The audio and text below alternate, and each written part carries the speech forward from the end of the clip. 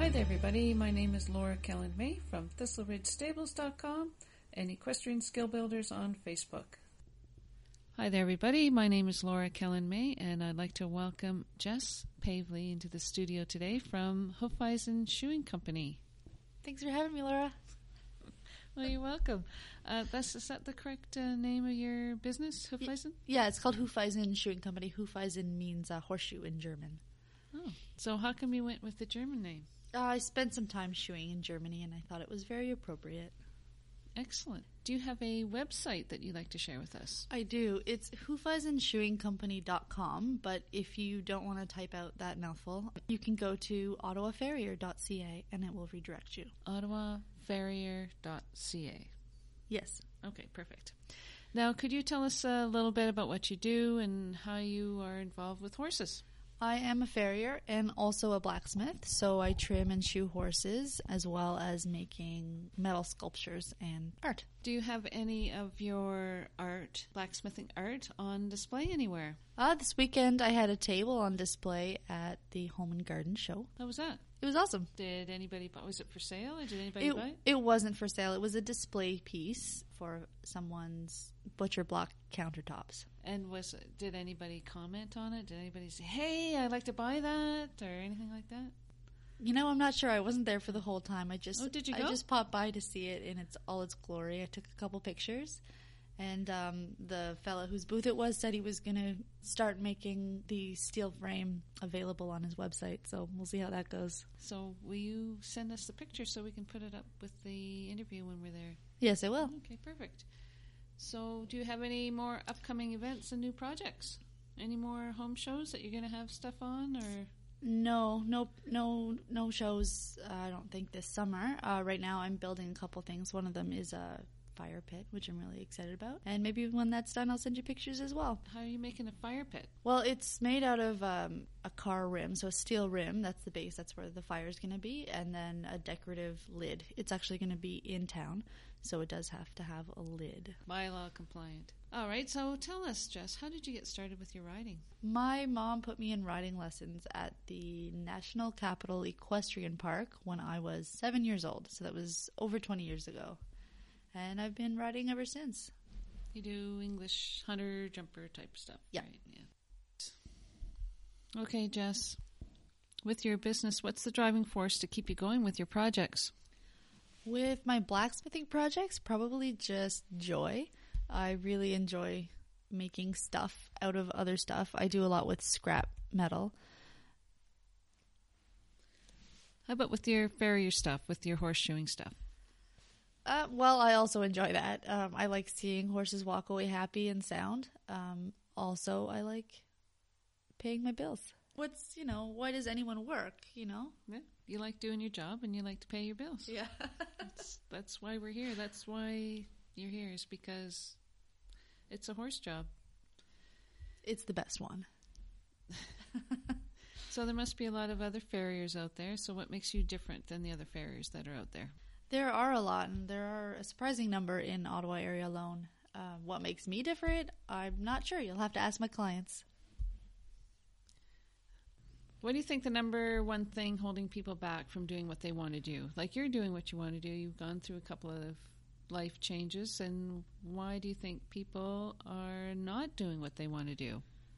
I'm doing what I want to do because I had a few people shove me. I knew that I wanted to do it, but I was too afraid to start it.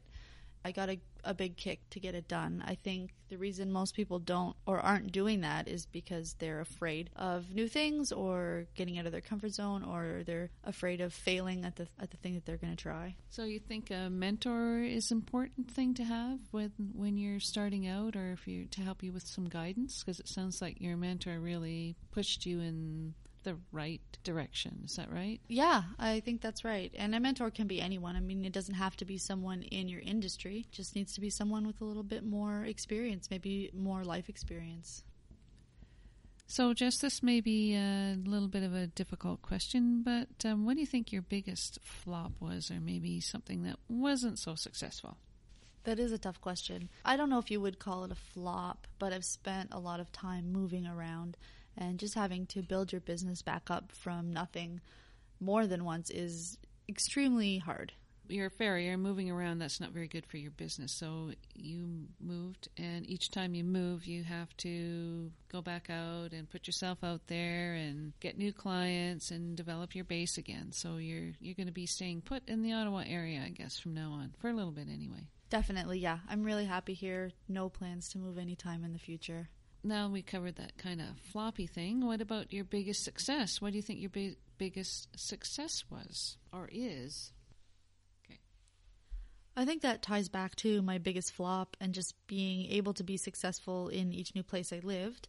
Because I had to move around and start over so often, I had to constantly be putting myself out there, networking, talking to everyone I could, which was really, really hard for me to do. If you know me at all, you'll know it was really hard. But as a result of pushing through and not giving up, which would have been really easy, my business thrived. Excellent. What's the biggest setback that people face when trying to do what you do?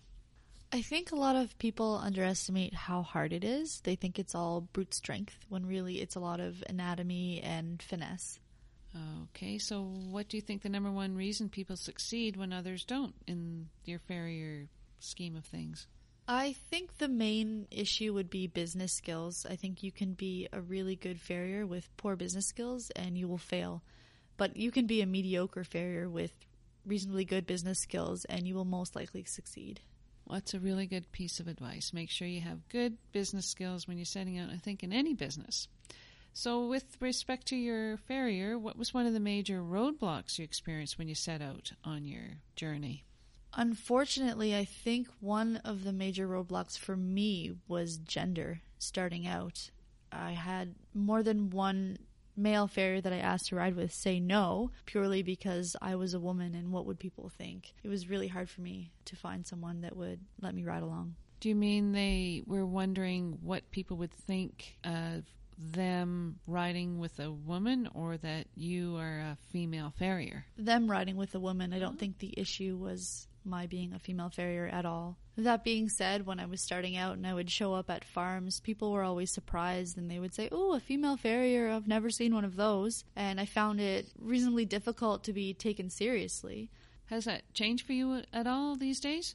Yeah, it really has. I don't have to fight as hard to be taken seriously as a farrier. Some people will still walk up to the barn and go, "Oh, wow, female." But people don't stand over me, looking at my work. Making sure that you're doing it right. Exactly, yeah. Making sure like I'm doing it like a man would be doing it. What was the big aha moment when you knew you have overcome one of those major roadblocks? I guess we just kind of talked about that. I don't know if it was one moment necessarily, but maybe more of a progression of my business. But when people started calling me saying, "Hey, my horse has this problem, can you help him?" I knew that people were more aware of my ability and less of my gender. Another thing that ties into that is that even though I've been shoeing for a while, when I moved back to Ottawa, people thought I was fresh out of school. And secretly, I think that had to do with my being a young woman. But I think I've been able to push past it and become successful in the short time that I've been here. Excellent. Well, that's really good. Good to hear that you were able to overcome that. And that's a really key thing when people start calling you in your business, you know that you've gone past what you need to get past to get people's attention for the type of work you do. Okay, Jess, so that's kind of the business end of things completed. Now we're going to move on to some equitation questions. I know you were looking forward to this. So why is good equitation or riding well so important? I think riding well is so important because if you don't, you're never going to get to where you want to go. On the one hand, if you want to do a Grand Prix course, you're never going to get around it if you're riding downhill. But on the other hand, if you want to just hack your horse out and you don't have the good basics, if your horse spooks, where are you going to end up? On the ground. Exactly. So riding well is important for everybody, for safety as well.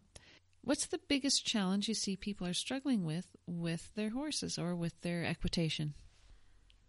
I see a lot of people that don't have a good base of support. So their legs are flopping around or their stirrups are too short. They're riding with a chair seat. And it affects everything from your legs up. It affects your seat, your shoulders, your posture, your hands.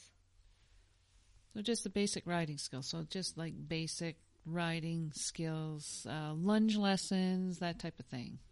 I hate to say it, but yeah, just the basics. what are some tips you could give right now to help people listening to either prevent, stop, or correct the problem that you're seeing? People are going to hate me for this one, but I'm going to say no stirrups. It's a favorite with everybody, riding without stirrups. Any specific exercises without stirrups? Oh, I don't know. There are so many. Just pick one and go with it, right? Okay, Jess, thank you so much for coming into the studio today. And any other things that you'd like to say about your business or anything we didn't cover that you'd like to say?